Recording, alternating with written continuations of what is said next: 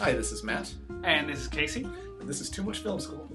Today we're going to talk about The Girl with the Dragon Tattoo, the original Swedish version. I read the original book, not in the original Swedish, obviously. Why? Translated They to tried. English. I mean, they're similar to English, right? Yeah, exactly. So, in anticipation of the Fincher movie, I decided to watch the Swedish film. I didn't like it very much. But this is one of those cases where it's hard to blame the film because I didn't like the book very much.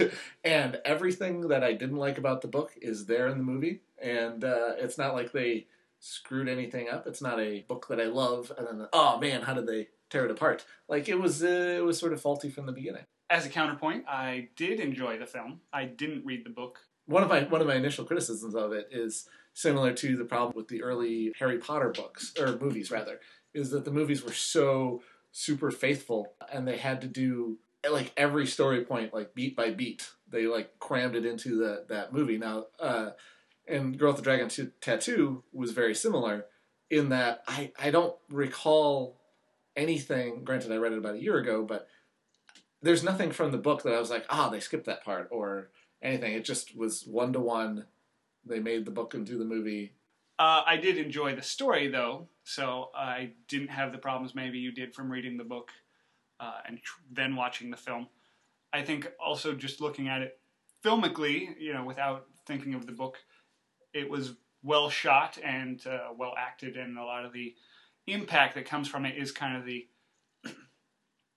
shot choice, the acting, and the subject matter being so graphic. They really portrayed it in kind of a shocking way, which is also why I'm looking forward to seeing the David Fincher version, because he does that so well with things like Seven. Certain elements he uses that are filmic language to really convey the impact of what's going on. To me, that's the difference between David Fincher and Niels Arden Alplev. I'm sorry if I don't pronounce his name right.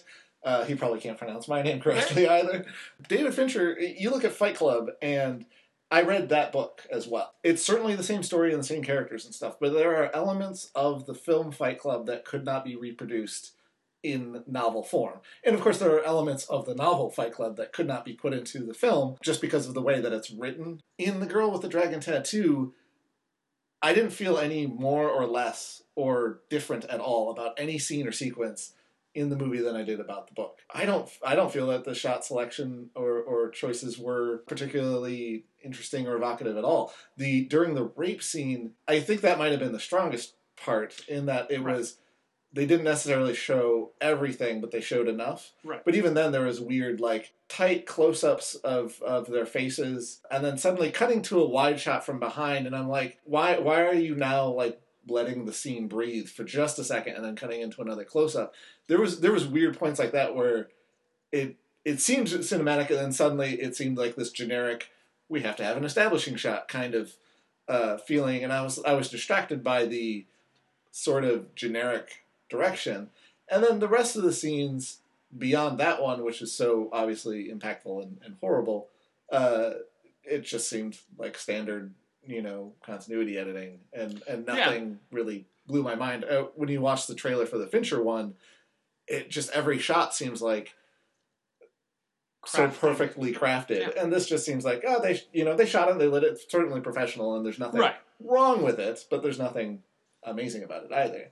I agree with that, and I think, again, the word I've used to describe kind of film work with movies like this would be serviceable. It was continuity editing, it was invisible, it let the story go, and really, based on this being the #1 bestseller in Sweden, they clearly wanted to do that. I don't know if they were looking for a director to make his own mark and take it and spin it the way David Fincher might. I will be excited to see David Fincher's take on it. He certainly has the distance of, it's a foreign country and no one's ever been to Sweden. And he did have the insight to not like reset it in Maine or something, or Alaska. David Fincher may have the elbow room to not offend people if he does put his own artistic stamp on it.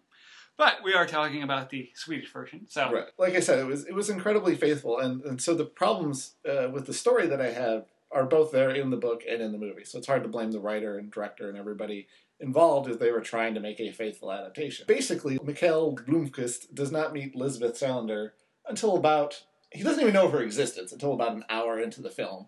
And it's a good, like, 200 or 300 pages into the book. All the stuff where she's raped and then she blackmails and physically assaults her guardian, nothing to do with the story. Like, it's like, at the beginning of the film, she investigates Mikhail Blomkvist to convince the older guy that he's a good investigator. And then she has nothing to do for the next hour or so until Mikhail brings her into the investigation. But we can't just have her disappear from the film for an hour. So here's a B plot that has nothing to do with anything other than to say Swedish men are evil. I think, actually, this could sound wrong, enjoyed the rape thought that it was just backstory kind of on, here's how messed up her life is. This is where she's brilliant, and yet all of these things aligned against her and made her the way she is, which is somewhat damaged, It's about her personality, and I thought that it was actually very refreshing that we didn't jump in and then within the first 10 minutes established, oh, here's him, here's her, they're both so good. By 20 minutes, here's where, where the end of the first act, here's where they have to team up to tackle this problem like a Michael Bay movie would pace it. I thought it was great to see her side of things, see his side of things, and then have them kind of come together naturally through her curiosity. She's looking at his computer because she was investigating him and sees that he's a good guy and honest. And apparently in Sweden, that is hard to come by because 6 of the 9 men that are introduced in this movie are sadistic torture rapists and murderers. Which ties into the Muppets last week when the Swedish chef murders. That's true, actually. I was surprised. I watched the movie with the subtitles on, and I didn't hear Bork once. And I'm pretty sure that's every third word in the Swedish language. So, but no, the actual original title of the book was Men Who Hate Women, and that's very accurate. If a terrible name for a movie, I could see why they changed it. But it's very accurate to the storyline because they just introduce people and then we watch each one of them become a sadistic killer, rapist, whatever of women. And I would not let my wife go to Sweden. That's what I'm saying. Because apparently the 70% of the population. It makes me rethink a lot of the IKEA furniture I have. That's true. How can this be used as a bondage torture device is really, I think, what they put in their design. Well, I think it's pretty clear that when you're assembling it, it's a very effective bondage and torture device. But again, going back to my problem with it, the plot is this girl that's missing, or trying to figure out what happened to her. And during that first hour, Mikhail is advancing that story, and she's not. It's sort of pretty clear just by looking at her and by the way she carries herself and by where she lives and everything, something is wrong with her life anyways. So the meeting the guy for the first time and then the rape scene and then so the first rape scene and then the second rape scene and then the blackmail and I guess also rape and revenge story. Like that whole, you could take those 3 scenes out and you wouldn't notice. The movie would not be changed in the slightest. I disagree, because you wouldn't have you talked about the strongest scene in the movie, so, the rape scene being the most shocking or scandalous, it got a lot of attention. Also, I think it not only gives her backstory, it shows her level of detachment and cold, calculating kind of nature and just street smarts or intelligence. She's clearly brilliant, and this shows her there's this huge problem that's insurmountable. She's legally incompetent, has a guardian. He won't give her money, and it turns out he's a rapist. By the way, did they explain in the movie at all why she's legally incompetent? They just said you have a guardian. And right, that was odd coming into me, and I was like, okay, is she 16, or she looks older? And then they kind of hint at it, but I accepted it that she clearly has problems, and so there's someone that's, apparently this is the Swedish way that they appoint someone to look out for you. They appoint a rapist. Yeah. Well, again, 70% of the population, you throw a rock, you found it. You're the rapist. So it kind of sets up her level of detachment and cold, calculating brilliance, that she steps away from the horror of whatever it is and says, this is how I'm going to fix this problem. It's a problem with her, life. She can't get the money because he is only giving her a small amount. She needs it. So she, in using almost, her hacker level of intelligence, hacks the situation to blackmail him and get freedom. So I thought it was her dealing with the problem. It's almost like a detective story where we see how good she is. All of those things are true, but they still don't tie into the story. Like, if the guy knew the Nazi terror, the Nazi serial killer guys or something, and her investigation led into his investigation or something, I'd be totally fine with it. There's just no connection. Yes, it's backstory, and yes, she's smart, and yes, she's tough, and all of those things are true, but none of it has to do with the story. The main thrust of the story, it's irrelevant to the story. And again, I think that's why I like it, because it's different than standard Hollywood structure where you learn... Where things make sense and are related to each other. This guy's the best because someone in the first scene said he's the best, and then we saw one scene where he proved he was the best, and now we're moving on to why he's applying that for, I referenced Michael Bay. The Rock, Armageddon, what was the other one? Bad Boys? Transformers?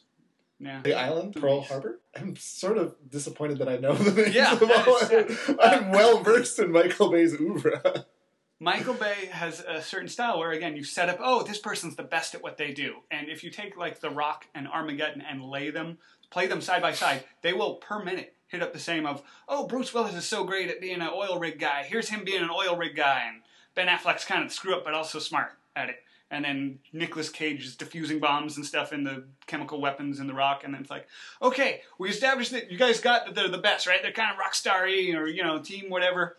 And here's the government approaching them. We have a problem. We need you, you just say, he's the best. And here we're moving on to the main thrust of the plot. Everyone hears, it's not that. And so I found it a little refreshing. Again, I'm not saying that it needs to have happened in the first 10 minutes. I'm not complaining about the time. You're saying anything. You wish Michael Bay made this movie.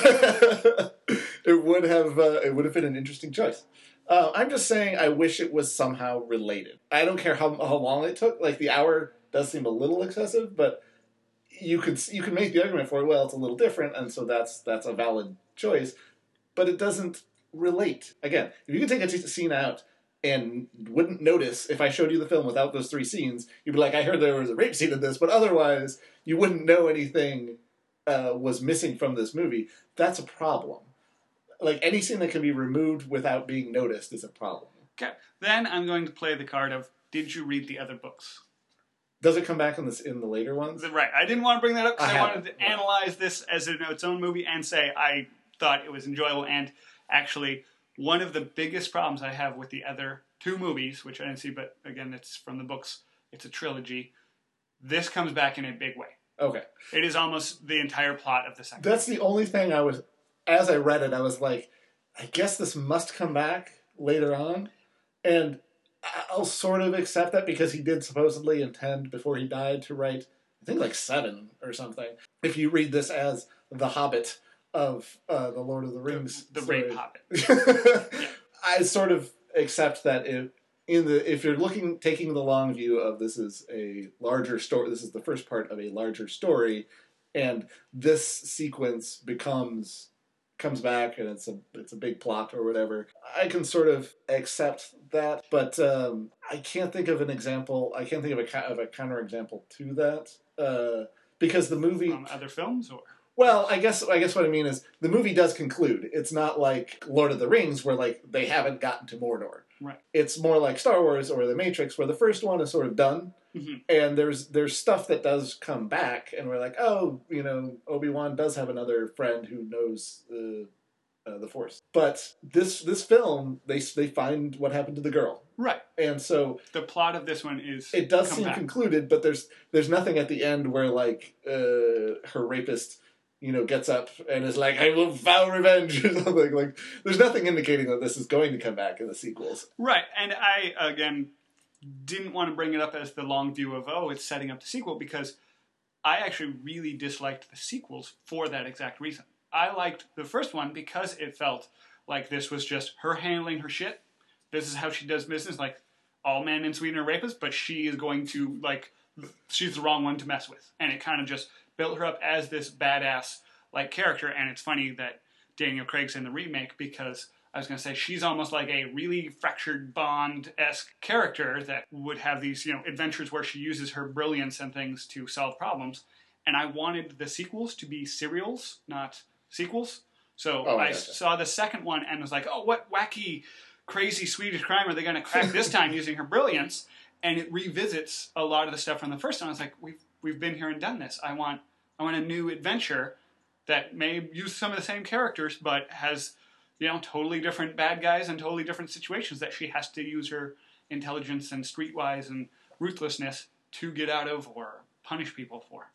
And so I felt like the first one was much better, much the same way that The Matrix and those other movies were, where it's a succinct, complete story, and then dragging up elements in the second one and just being like, hey, you remember that part? We're now going to make a whole movie about this one part from it. And that's a problem I had with all of those movies. So you're saying you would rather have, rather than Matrix, you'd rather have like the Indiana Jones of rape movies. Yes. Again, redundant, but... Speaking of the villains that you mentioned in passing, I understand that the Nazis were terrible people, and right. we shouldn't we don't do Nazis. But do they have to be the villains of every single movie? Like, is there anything else? Like, can it, like, it's such an easy go to. I mean, granted, we're American. We didn't live in Europe, so there wasn't really a whole lot of Nazis who lived here. Like, we can't really look at our grandparents and say you were a Nazi for real. But it seems to come up a lot. Like in this, or like Inside Man. I remember the whole time I was like, don't be Nazi gold. It's Nazi gold. Right. It is easy out, and it. I would say that more than the rape in her backstory is something that they could have done without. Just being a sadistic rapist with, I think there were religious, overtones and things like fanatical murderer things. Like, you don't need to say, oh, also, guess what? Bad guy. There's Nazi stuff. Like, it's a little over the top or redundant. I don't think I fixated on that when the movie, because it was already so like, oh, he's just terrible. And yeah, okay, whatever, Nazi. And then hey, put a KKK, hood in his closet too, for good measure. Like, it was piling on a bit much, but I didn't discount the whole thing for it because I was like, they are bad people. Yeah, I mean, it's just a trough that we've gone back to many, many times. Right. You mentioned the religious stuff. Boy, this movie is anti-religious. It's actually more so in the book, in the same way that like all men are evil in Sweden. Just anybody who is even has any sort of passing interest in religion is also evil. And there's even a line. She says, after they realized that all the people they killed were Jews, she says, oh, these are racist murders. It fits with the religious rituals. And I was like, really? That's just part and parcel to you. Just if it's racist, it must also be religious, and vice versa. Like that's. I think again back to the history element. Jewish people are a race, and they have a common religion. They get both barrels, I think, on that. So it them targeting Jews. She maybe is using that word interchangeably. No. It at least it read to me like, because I was reading the subtitles. Yeah. It read to me like she was saying that the religious rituals that the bad guys were doing, clearly they would do that because it's related to being racist. Like it's not like she seemed to think racism and being religious were related. And even the girl who they've been looking for the entire time, she was interested in religion, and it turns out she's not actually religious. She was just trying to track down their other victims. It comes across as very anti-religious in a casual, like, not like a persecutorial way, but just it doesn't occur to them that there might be someone who is religious watching this movie or reading this book. Yeah, I think I could see that being there's no positive reflection of religious people in the film. I mean, there's at least one guy who doesn't rape anybody. Right, exactly. So you have Blomkvist as the good guy saving, canceling out the 8 other people, but we don't see a religious aspect, just like we don't see a good Nazi in the movie to really say, hey, what about all the good things Hitler did? No, so I can. So you're saying religion and Nazism are the same thing? There you go. Well, I was saying the historical context that people who persecute the Jews or something would view them as the race and the religion kind of tied together, or so the Nazi element, or even the religious element of Christians fighting Jews. No, I understand, but I mean the bad guys they read the Bible and they're like, I'm going to start killing people based on what the Bible says. Like, and that's the only reflection of anybody who is religious. Like that's exactly. There's no counterpoint to that, and I agree with you. It feels like, hey, these guys have all these bodies in their closet, and the rape and torture, and then there's the Nazi hats over there, and here's a crucifix as well, or the Bible. It feels like just an add-on of here's their bad guy toolkit, and it does include kind of religion. The biggest problem I had with the story, and again, back to the book. There's a girl that's missing, trying to figure out who murdered her or whatever. And in my mind, that's sort of enough. And then as they're sort of looking into the family and stuff, I was like, this isn't going to be a serial killer movie, is it? It's a serial killer. And then it's also a like conspiracy family conspiracy murder. Like, I want to go into the movie. I want to be told this is a serial killer story, like Seven, like the ads, like going into it, or Zodiac, Silence of the Lambs, like those movies, like it's a serial killer movie. Here's the thing I like about Thomas Harris's books, the Red Dragon and Silence of the Lambs. They start with the FBI investigating a serial murderer has already been killing like a couple of people, and they're trying to like stop the next one, and then the story continues. So many books and movies and it's all over the procedural TV shows. There's a murder, and they're like, it's not just one murder. It's a serial killer. It's just a cheap way of upping the stakes. Mm-hmm. And then in this, it's not even... They don't even do it right where one of the two main characters is a target. Neither of them fit the profile of the person. I'm going to jump in and say, I actually enjoyed that it wasn't one of them. I think of the serial killer trope, that is one of the more tired ones, is that, hey... You're now the target, or you fit this, and we're gonna team up. Even it is sort of a cliche, but at least it's upping the stakes in the sense that now you are no longer investigating the crime; you are now in direct danger. Well, and granted, the guy does try to kill him. So both of them are in direct danger. Yes, okay. They bring that in without them having to fit the profile. Is what I think I liked a little more about. Yeah, there's not a large gap between. Hey, the serial murderers, and then the guy is actually trying to kill them. If you find out, he kills redheaded Irish guys, then you're like, oh no, I'm in danger right now. I'm Irish and have reddish hair, so I think you can't see that on the internet. When the character figures out, I fit the profile of the serial murderer, then they know that they're in danger right now. And there's a little bit of a gap, but again, it's sort of interesting that they didn't do that, and I'm sort of fine with that. But just the one girl being killed is not enough for this story. That doesn't blow my mind anymore. And I've seen so many serial killers on television and movies and stuff that I'm like, there's not actually this many serial murders that occur. It's a ridiculously small number, and it's ridiculously interesting small number though. So if you're gonna make a movie, I understand that, like, you make movies about exceptional things and stuff like that, but at this point, after 20 years of Hannibal Lecter, I know... Again, back to the trough, too much, push that button. Yes. One too many times. I agree, it's felt extraneous to this, and if it had been about the one disappearance, spoiler alert there with me using disappearance instead of murder, but...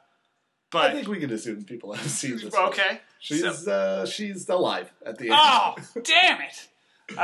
I actually guessed that when he came up and said, hey, she gave me a present like this every birthday, and then she was killed, and we never found the body. People couldn't see me doing air quotes around killed there. And then, without fail, it picked up the next birthday and has continued for the past 30 years or whatever. I'm like, she's still alive. She's the one. You never thought that's what that meant? Like... that was just in my head, and I went, okay, I guess they're pushing this whole still investigating it thing pretty hard, so I'll put a pin in that over here, but I'm going to say I'm 60% likely she's still alive here. The conclusion was not a twist to me in any way, and I kind of looked at it and went, you guys, again, she's the brilliant hacker, the girl was dragged, and Bloomquist is an investigative journalist. I'm like, that never crossed your mind. That possibility. It's not even like you said, hey, could this happen? Well... Now everyone's pointing to dead over here, like, right? Sometimes I think I'm really dumb because as I was reading, I was like, that's really fucked up that the killer would keep sending him the flowers just to mock him. With him. I'm just one of those people, I never see twists coming. So I have a problem where I guess them a lot of the times, and I think movies have trained me to do this. It's not my fault. But I'm like, all right, there's a twist coming here. Let's go with, it's that guy. This does have that element of there's still a half hour to go when they kill the bad guy. And you're like, what are they going to do with the next half hour? Oh, she's alive. She's going to... Well, I think that's sort of... And when he says, I didn't kill her, I mean, you're sort of like, oh, well, maybe the dad killed her. No, that's the only option left. Yeah, I don't feel like it was a great big reveal, and it kind of, to me, felt like a stepping down, a winding down ending. It wasn't like they killed him, and I'm like, oh, there's still the open thread of how will they sum this up? It might be because I already guessed it. It was like, you just have to check the box of talking to her at this point. But what I found funny again with the ending, she's like, oh no, I was sending him those flowers to make so he would know I was okay, and I'm like, see, even she intended for the message to be like, hey, just so you know, still alive over here. And he missed the point. She could have just said, by the way, put a note at the bottom, by the way, still alive. It wasn't a very satisfying ending in that it does feel like the big conclusion when they kill the guy. Yes, and the basement scene, like, that was all very fraught with tension, I felt, and felt like a big climax, and then to do this was just kind of winding down. So I didn't count it against it at the time. But it was a long winding down, I guess. It was. It's a good half hour. Yeah, minutes. And I didn't count it against it, but I also didn't feel like it was necessary. Because in my mind, was like, yeah, no, she's alive somewhere. Yeah. Just sending flowers. There's a few leaps in logic, and it's hard to tell. I can't quite recall if these were in the books or not. The whole thing about when she's at the parade, and then she looks over, and she sees something, and then she runs away, and they're like, she must have seen a murderer. Really? And there's no other reason that someone would just turn away. Like, I'm bored with the parade, let's walk away. Like, she must have seen her killer. Like, that's the only option in their minds. That was sort of a weird leap. I also can't quite figure out where Elizabeth just came up with Leviticus. She's just like, oh, these numbers. It's not just from a book of the Bible. She knows which book the numbers pertain to. Like, I don't know how she figured that out. It just sort of came out of nowhere, and she emailed him. I don't know. I kind of wrote that off to her code cracking skills and seeing patterns or something. I'm like, oh, there you go. She Bible coded it. Speaking of her hacking skills, it is 2009 when this film was made. Typing at the computer and then projecting computer images on her face. We're still doing that. Yeah, it was awesome in Hackers. They just got that over there, I think. They did it in Alien in 1979. That happened. Like, why are we still doing that? Like, it's interesting. Seeing someone type at a computer is very boring. At least in Hackers, like, people were still like had no idea what computers could do, and like they would just accept anything. Like, I use a computer every day. Everyone who watches this film uses a computer every day. No one thinks that's how hacking works anymore. In Sweden, things are different. The air is a lot colder, so light travels more intensely. There's less drop-off, so... I mean, it looked like a poor man's Beautiful Mind. Like, it was like, literally, like, numbers were like going in one ear and coming out different on the other side. It was weird. I think it's interesting to see, someone should do a mashup of the different attempts to visualize hacking. Because it's just writing lines of code and seeing, commands like on a DOS prompt level a lot of times even that just is so boring that I think they're just trying anything to make it look interesting. So, going back to like Hackers or Swordfish, where Hugh Jackman has to like assemble a Rubik's Cube puzzle of code, and if you spin it around the right way, that's what hacking... Oh yeah, that's exactly what hacking is. So, it's an attempt. Swordfish, I think, took the logical step of he's getting a blowjob while a gun is pressed to his head, and they give him a 30-second countdown to hack into a military database. That's the most realistic portrayal. Exactly. I think clearly that wins. She should have had a gun to her head, is what I'm saying. Then it would be realistic. Yeah. When they did cut to the computer screen, like, it literally says, access Michael Bloomquist's computer, and she says yes. And it logs on. Clearly she made a program to do the hacking for her. She doesn't want to, write the code every time. It's possible, but it was still sort of, I don't know. It's as if they had never used a computer before. Right. I think they either dumbed it down or just tried to visualize it for people. But a lot of times what she was doing, there are things like remote desktop or VPN where you can just access a remote computer. And it's not even hacking. It's just, maybe that person didn't have their security permissions set up correctly. So I think a lot of this is not even hacking, it's just knowing how to log into his computer. And she does use code crack skills, maybe to get his password. Yeah, no, I mean, it's possible that some of it was done off screen and stuff. It was just a weird choice to just access his computer. Yes. I don't recall, and maybe I'm just not remembering the book correctly, I don't remember in the book that they got together, and in the movie they do, and I was like, you hate men, you're with good reason, and like her jumping into bed with him just seemed completely out of character to me. It didn't seem like the proper reaction for someone in her state.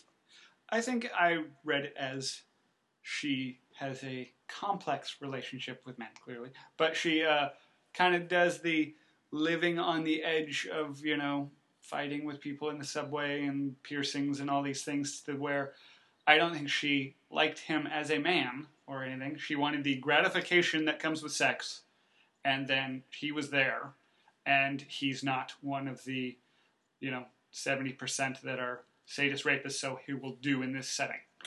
We established that she's bisexual, so she's just clearly very open sexually and lives dangerously with fighting in the subway, having piercings and tattoos. So I kind of wrote it off as that.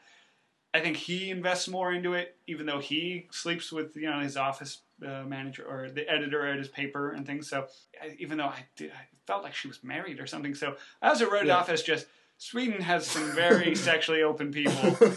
That's maybe where the rapes and stuff come in, is that they're bored with just having sex with everyone that they know casually, so they got to up the ante.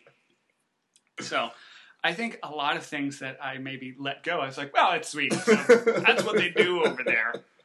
So it might also be racist of me, too, because I look at the number of rapists and people, and the kind of her detachment and level of cold calculation, and even Blomkvist has, kind of a certain level of journalistic detective ruthlessness and things that I'm like, wow, people in colder climates become very hardened and calculating, and like I associate them again with Germans and that whole region just as a bunch of calculating people who can dehumanize other persons, and yet, that makes sense. That's my understanding of all of their cultures rolled into one. So I think me being so accepting of some of these plot points or tropes is like, I look at it and go, maybe not. On the other hand, it is a Swedish guy writing about Swedish people. And so it might be his understanding of Sweden. No, he's an authority, so I'll be like, I'll take your word about it. Just like Chinese people who make kung fu movies. That's all they do over there. This guy said so. Their investigative skills, it's clear that they're good investigators or whatever, but one giant problem I had with the whole story was it's a cold case, kind of story, but there's no new evidence at any point. Like they don't use any modern forensic techniques to find something that they couldn't have figured out before. And so the whole time it's just they're noticing something that someone else missed. No one else has seen over the course of 40 years. Because it's not just the old dude who's been like poring over everything. It like the cop says, like, I've been worried about this for 40 years. Like I keep going back to it and I can't find it. And no one noticed the picture where she, like, apparently if you have 5 pictures in a row and you flip through them like a flip book, she turns towards the camera, freaks out and walks away. No one saw that picture at any point. Like the Leviticus thing seems, because it felt like a leap, like I sort of understand why no one made that leap, but just her looking at the guy across the street. You said the pictures were a leap as well. What do you mean? You said someone said, he said, she must have seen her killer in this picture because she left the parade. Oh, okay. So both of those cracks in the case were leaps of logic that you hated. And yet you're like, why didn't the cop make these absurd leaps of logic 40 years ago? So wait a minute. So what you're arguing is then that the cop, by being logical and reasonable, was unable to solve the case. Cops are too by the book, and you got to bring in a tragically raped punk girl with hacking skills and a journalist. These are non-detective, detectives. That's, I think, what really is. They have the different style, and that's what makes it possible to crack this case. Because they don't notice the flaws in their own logic. Exactly. They're not thinking of why should I not even pursue this? And then even actually taking it a step further, when they figure out who she's looking at, they go to the lady's house and they get her honeymoon pictures. First of all, the guy in the blue shirt, no one else in Sweden has that blue shirt, apparently. I think I remember when that. When they compare that to the other picture. And then secondly, when you look at the picture in her photo album, like, it's a parade. It's a bunch of people at the parade. It's a gap in the parade. Like, it's a photo of the crowd across the street. There's no like cars or floats or anything that the picture is taking a picture of, and the victim is filling up like half of the foreground. It's a great picture in terms of trying to investigate the crime, but it is not a picture that you would put in your honeymoon album. It's a picture you might have actually, like, if it was like buried in her shoebox where she had, here's all of the rest of the pictures that I didn't put into the album because they're not of us, or here's the negative or something like that. All of those things would be reasonable, but like it's in her photo album. I don't understand why that picture was there. There's basically 3 leaps of logic that our main characters make that no one else has made. The guy in the blue shirt is the same guy from the other picture. The girl's looking at her murderer, and somehow the numbers represent the Leviticus. And I don't know how they... 2 of those are definitely just retarded leaps in logic that you just sort of roll through. And then the Leviticus one, it's not clear how she came to that conclusion. But somehow, all of the people investigating over 40 years missed all 3 of those. I think I wrote off the lack of progress on the case. Just that, in the U.S., I, in my mind, have this picture of like, there's all these crimes, and then there's all these people looking into them and overlapping layers, like the FBI, the local police, the NSA, I don't know, random federal marshals. I don't know what they do. But if you said, the federal marshal, I'd be like, okay, he was probably looking at it too. Lots of eyes on these things. But for Sweden, I was like, you're in the country area. Like, there's an old sheriff, or, there's the guy that was looking into it, but it's not like I don't know their setup of, like, kind of crime layer, investigation layers to where I'm like, I don't know that anyone was connecting this killing over here to this one because maybe they don't have that kind of network set up. So I wrote that off as just, they don't have the overlapping layers and a bunch of people looking at it. So I was fine with it, but it might be, again, back to me hating Swedes. Because they're so not only are they rapists, but they're also lazy investigators. Oh, yeah. Lazy, Nazi, chef Swedes. Bad furniture making. There you go. There's nothing good coming out of this part of the world. One thing I enjoy watching any foreign film is that one moment when they use American slang. After he's been like strangled or whatever, she runs over to him and goes, I don't know what the actual words were, but it really sounded like, "Are you okay?" And she definitely said "okay." Yeah. But whatever the Swedish equivalent to "Are you?" It sounds remarkably like "Are you?" So she just runs over and says, "Are you okay?" And I was like, English! Do I speak Swedish now? Yes. After an hour and a half of listening to Swedish, you understand it. Is that what's happening? Did I just translate that in my head? What happened? I find that messes me up more than anything. Really? Like, when they say something, I'm like, man, that garbled stuff almost sounds like English. I mean, I'm not making fun of their accents. I usually just get in the, mindset of listening and then seeing. And a lot of times they'll say it in English and they'll still subtitle it. And I'll go like, what? It's just weird to read it and see it at the same time when it's both the same language. I like to... you can't do it on Netflix where I watched it, but I like... sometimes I'll put on the English dubbing at the same time that I put on the subtitles, and because they don't always translate it the same way. Like, they have different translators, and you can get a better sense of the overall meaning of the words sometimes. I cannot stand any English dubbing. It sounds so wrong. And just makes it look like, I'm like, really? Well, it's sort of weird if it's Spanish or French. You're like, that sounds like a language. Like Swedish, it doesn't. They're just making noises. Squeaks and beeps. Bork, bork. I also thought it was odd. Everyone recognizes Mikhail Blomkvist all the time. And they're like, oh, you write for that newspaper or that magazine. And I'm like, first of all, I don't know that anybody reads the newspaper anymore. Right. But secondly, like, even if you do, are you reading every byline and looking at the... Like, I don't know who writes for anything that I read. Yeah, I did think, wow, they have print media over there. How retro. Like, but they kind of establish that he has become the story on his latest, hard-hitting journalism expose because the person he was investigating, like, duped him into printing falsifications instead of the real story. So I could see, there are tabloids following him and putting his picture everywhere, so people see the tabloid and go, hey, you're that liar from the papers that writes falsifications. So he is kind of a celebrity at that point. Even as a journalist, I can't think of a corollary here except like Rupert Murdoch, who's not a journalist. I would actually go so far as there's the guy who a few years ago wrote for the New York Times, I think it was, and was making up stories. Yeah. Right now, can't think of his name. Right. And even if I could think of his name, definitely would not recognize him on the street. Yeah, and that was a big giant scandal too. Right. He would be, I think this movie takes place at the time when the story broke. So maybe we would have known his name, 2 years ago. Still wouldn't have recognized his face. Right. And I attributed that to the foreignness of, in Sweden they have those trashy tabloids that have, like, the front page is just a big picture and says liar, across it. The way, actually, the East Coast does that a lot. I'm from California. In my mind, always comes across as like, maybe that's how they do things in foreign places like Sweden or New York. But so he would be recognizable. But do they not have celebrities there? No. Name a Swedish celebrity that is not the Swedish chef. We would have been making fun of someone else during this whole podcast. One of the Skarsgård or Starsgård. Yeah. Oh, right. That guy. Stellan or Peter. I don't know which one. I don't know if either of them is actually Swedish or first generation or anything. They have an umlaut or Engstrom or something in their name. I'll give you that. I'm pretty sure one of them is in the David Fincher movie. Yeah, I think Stellan Skarsgård is in the David Fincher remake. And that just goes to show you how few Swedish people... He might not be Swedish at all. And yet David Fincher's like, that guy's got a weird name. Let's put him in here. That guy does have a weird name.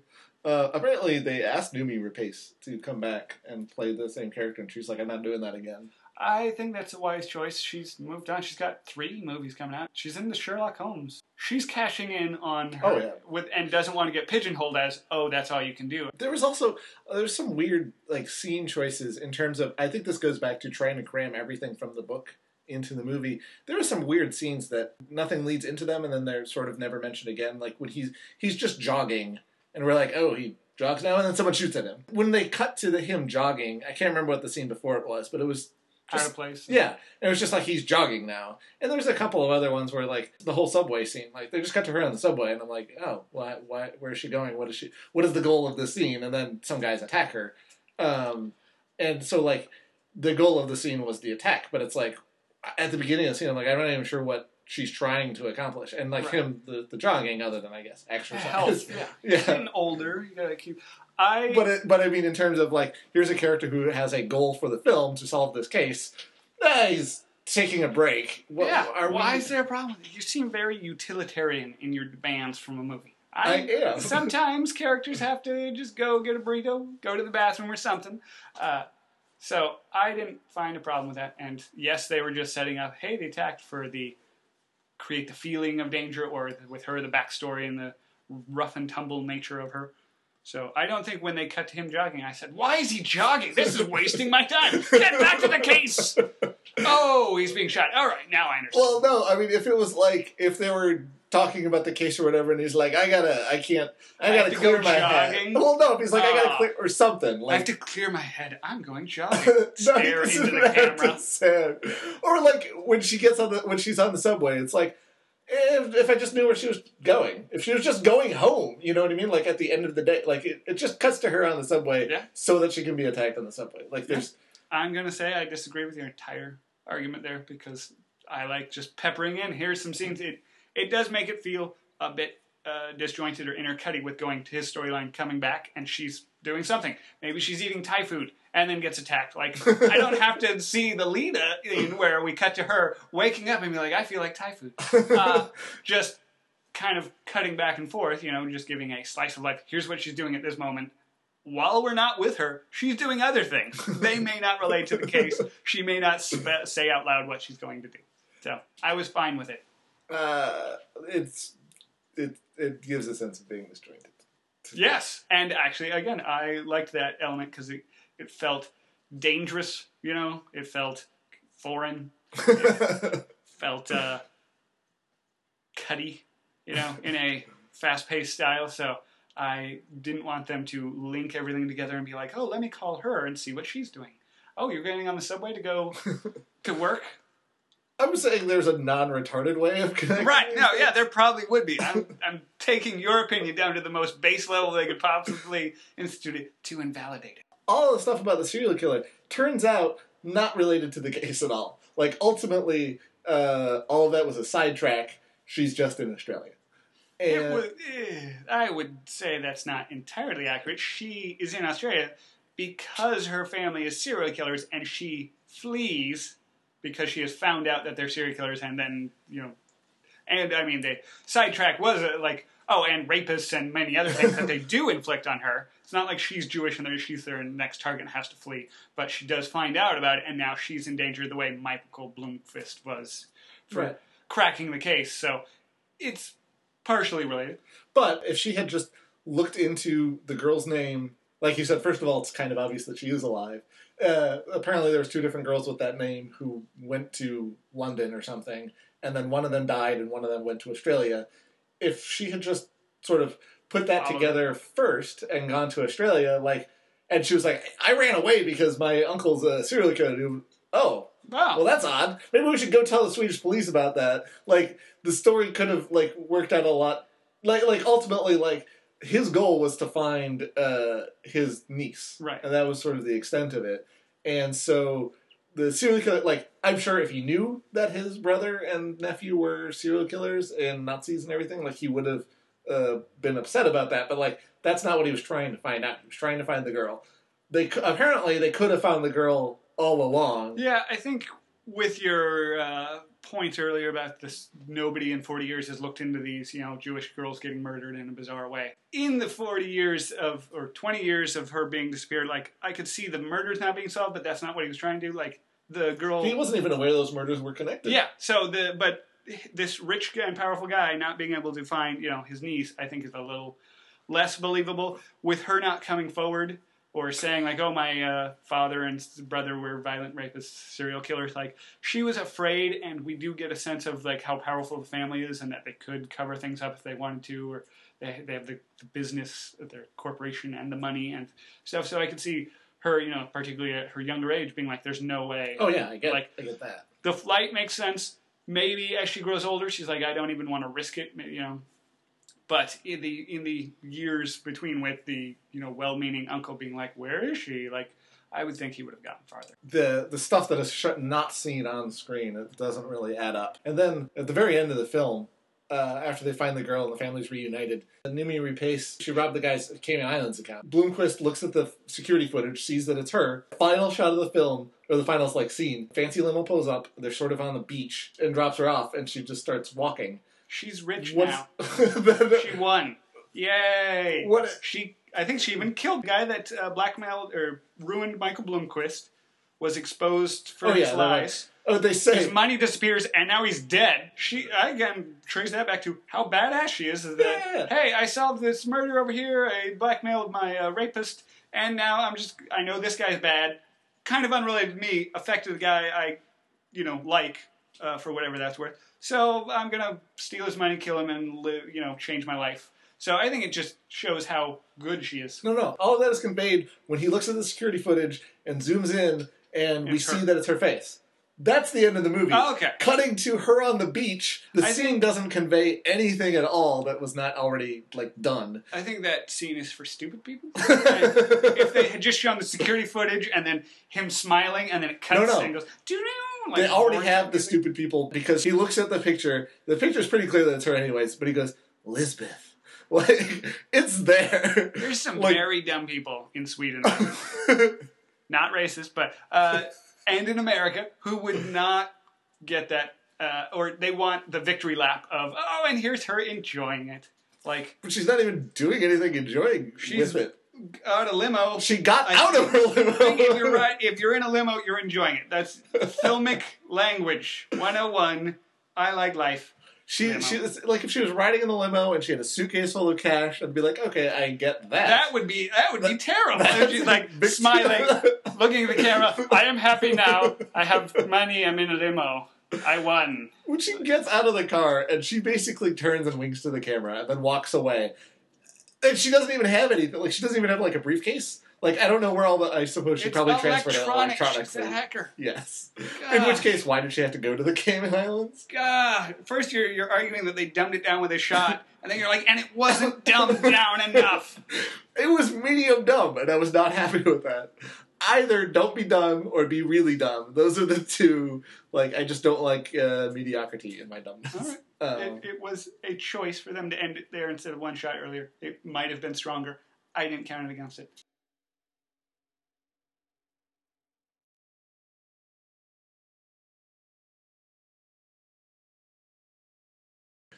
So ultimately, I find the story frustrating in parts. The movie itself is well done, and certainly the acting is good. But if anybody ever tells me to go see a movie because of the acting, I know immediately I will not enjoy that movie. That's just the sort of guy I am. I think I enjoyed it more than you. I didn't read the books, so maybe I didn't carry in any of the issues you had seen in the writing. I liked a lot of the foreignness of it with the kind of level of tension. I felt they could pull off a lot more like Cold, Cynical, or just mass amounts of rape and torture and have it believable. I think actually one thing this movie did well that others have failed at is the multiple team serial killers. Like movies like Kiss the Girls, I think, had a serial killer that Morgan Freeman's investigating, but it doesn't make sense because this guy who's the leading suspect had a clear alibi. He was here doing this. He was teaching a class. He's a professor. Like, oh, we have to discredit, take him out of the investigation. But then it turns out, no, he is the killer, and he's got a friend that they met in a chat room or something, and I also like kidnapping women, torturing them, raping them and killing them. Hey, we share similar interests. Let's get together and do that, and they'll never be able to catch us. Is the least believable thing ever, because if you're a serial killer, like, the chance that your mania or your, fetishes will line up perfectly is a little low. I realize there are websites for people with specific fetishes, but then you go, oh, you like binding them before killing them? I like dress them up afterwards. Like, these kind of problems, they would be like, yeah, we're not going to click. But by that point, you've already revealed that you're a serial killer to this person, so you're going to kill them as well, because they now have these relationships would self-destruct very early on. And then just the level, again, of trust that, oh, I'm going to trust this other serial killer person. I think this movie does it in a way where, obviously, it's his son, and he brings him up and kind of indoctrinates him in this, kind of... Yeah, one created the other. Right, so you believe that they sync up and that he would kind of carry on the legacy. So this did that in a way that I think others failed in, so I give it some credit. I agree with you there. That was one of the more believable and understandable parts. Although, I did get a vague sense of they wanted it to be Nazis, but the guy would be too old, so they had to make his son also a serial killer. It did feel like that, and that might not be the case, and maybe I'm just sort of reading too much into it, but it sort of felt like that. Just like in, this was a weird comparison, in Back to the Future, in the original draft, Marty McFly was an only child, when they wanted to make it in 1980 to go back to 1955. But when it took a few years to get the film made, they realized it's weird if he's an only child at that time difference. So they gave him two older siblings. That's sort of what this felt like. That they wanted the bad guy to be a Nazi, but he would have been too old. So let's make his son also a serial killer. Yeah, I think serial killer is easier to indoctrinate someone to than Nazism for the time difference of like, oh yeah, look at all these Jews right here. And you're like, that's kind of old school, Dad. I don't see the prevalence of what you're talking about right now. He does sort of say that. He's like, I don't care about all the religious stuff. I'm just in it for the killing. Yeah. Which is sort of, I don't know if that's better or worse. I did enjoy the story, elements, the grittiness, the kind of pushing the envelope with the rape. And I liked her as a character. I felt she was smart and tactical, and, she got this fractured past. And the filmmaking, I think, was more just serviceable to kind of get the story out there. It didn't distract from it. I think a lot of the things I kind of thought were innovative about it might just be the foreignness, where it wasn't even like the shot selections and things. It was kind of the starkness. But maybe that's just the people and the city and skylines of Sweden, or the snow drifts that I'm not used to seeing. And so I was reading into those. But I think as a film, it did its job, and I enjoyed it. In terms of the foreignness, the location and certainly the language are foreign. But like the actual sort of filmmaking style of continuity editing and, you know, the rule of thirds in the framing of shots and things of that sort, it seemed pretty, like, it didn't seem like a foreign film. It seemed like an American, like, you know, glossy, high production value, generally continuity editing, except for every once in a while to do something for effect. There was nothing in that film that I didn't feel like I would see in a standard American version of this. Yeah, I think that what I attributed foreign, I meant like the streets, the names, you know, just the look, like the setting. You could have sent an American over to make it in Sweden, and I think I would have gotten the same like quirky postcard view of like, oh, they I don't think they drive on Nazis the rocks. and rapists. Yeah, or you know, they eat a lot of fish. I don't know what. Just shots of like skylines or things. You get them in the Bourne movies where he goes to Germany and places, and you're like, ooh, how exotic. Just because it's different from what I see every day. So yeah, I agree that the filmmaking style is very Hollywood. It didn't feel like The Seventh Seal or something. Right. And actually, I think that it's interesting saying that, and it might be a better topic for a later discussion, like things like Hong Kong cinema or, you know, foreign movies that people praise here and bring to Hollywood and say, oh, look how kind of foreign it is, or like we had entire classes on Hong Kong cinema and their tropes of like non-linear editing and these things like that. Or John Woo, people said, oh, look, he's coming from Hong Kong cinema. And actually he wasn't. Like, John Woo was trying to make Hollywood movies. He looked at Hollywood and go, oh, I want to try and make that. And people went, look how foreign and weird this style of making movies over here is. Let's bring him over here and see if he can make a Mission Impossible. Like, he was trying to make Hollywood movies. It like, just comes out weird because he's not. Yeah, and you're like, that's weird. You're making it over there. Like, just the making things in a different setting that isn't Hollywood, even if you're trying for the Hollywood style, comes out as a hybrid. And I think people kind of find it novel and interesting, even if that person wasn't trying to be. Yeah, I mean, arguably, that's you could comment on that all the way back to Hitchcock when he first came to America. Like, it was very, very British, but he was trying to make a Hollywood movie in England. I think we were wrapping up, and I went backwards because I forgot. I derailed us. Should have had one shot earlier. Yes, I did dislike the film more than you did, but I would not go so far as to say it was a bad movie. I would if anybody was in the mood for a kind of, you know, gritty thriller and doesn't mind a foreign film, I would recommend pulling this up on Netflix. It's better than a lot of movies that I've seen this year, so I can't go so far as to say it's a bad movie. I just did not hit the level of hype. The high expectations and the hype that I had heard from about the book and then the movie. So that's it for this week. Maybe next week we're going to watch the David Fincher one, and we'll discuss that. And we got Rashomon still to get to, and you brought up some Ingmar Bergman, so maybe we'll have to loop that in there. Now remember, if, like me, you didn't enjoy this film, you can write us at toomuchfilmschool@gmail.com and tell Casey why he's wrong. But if you think I'm wrong, keep it to yourself. Thanks for listening.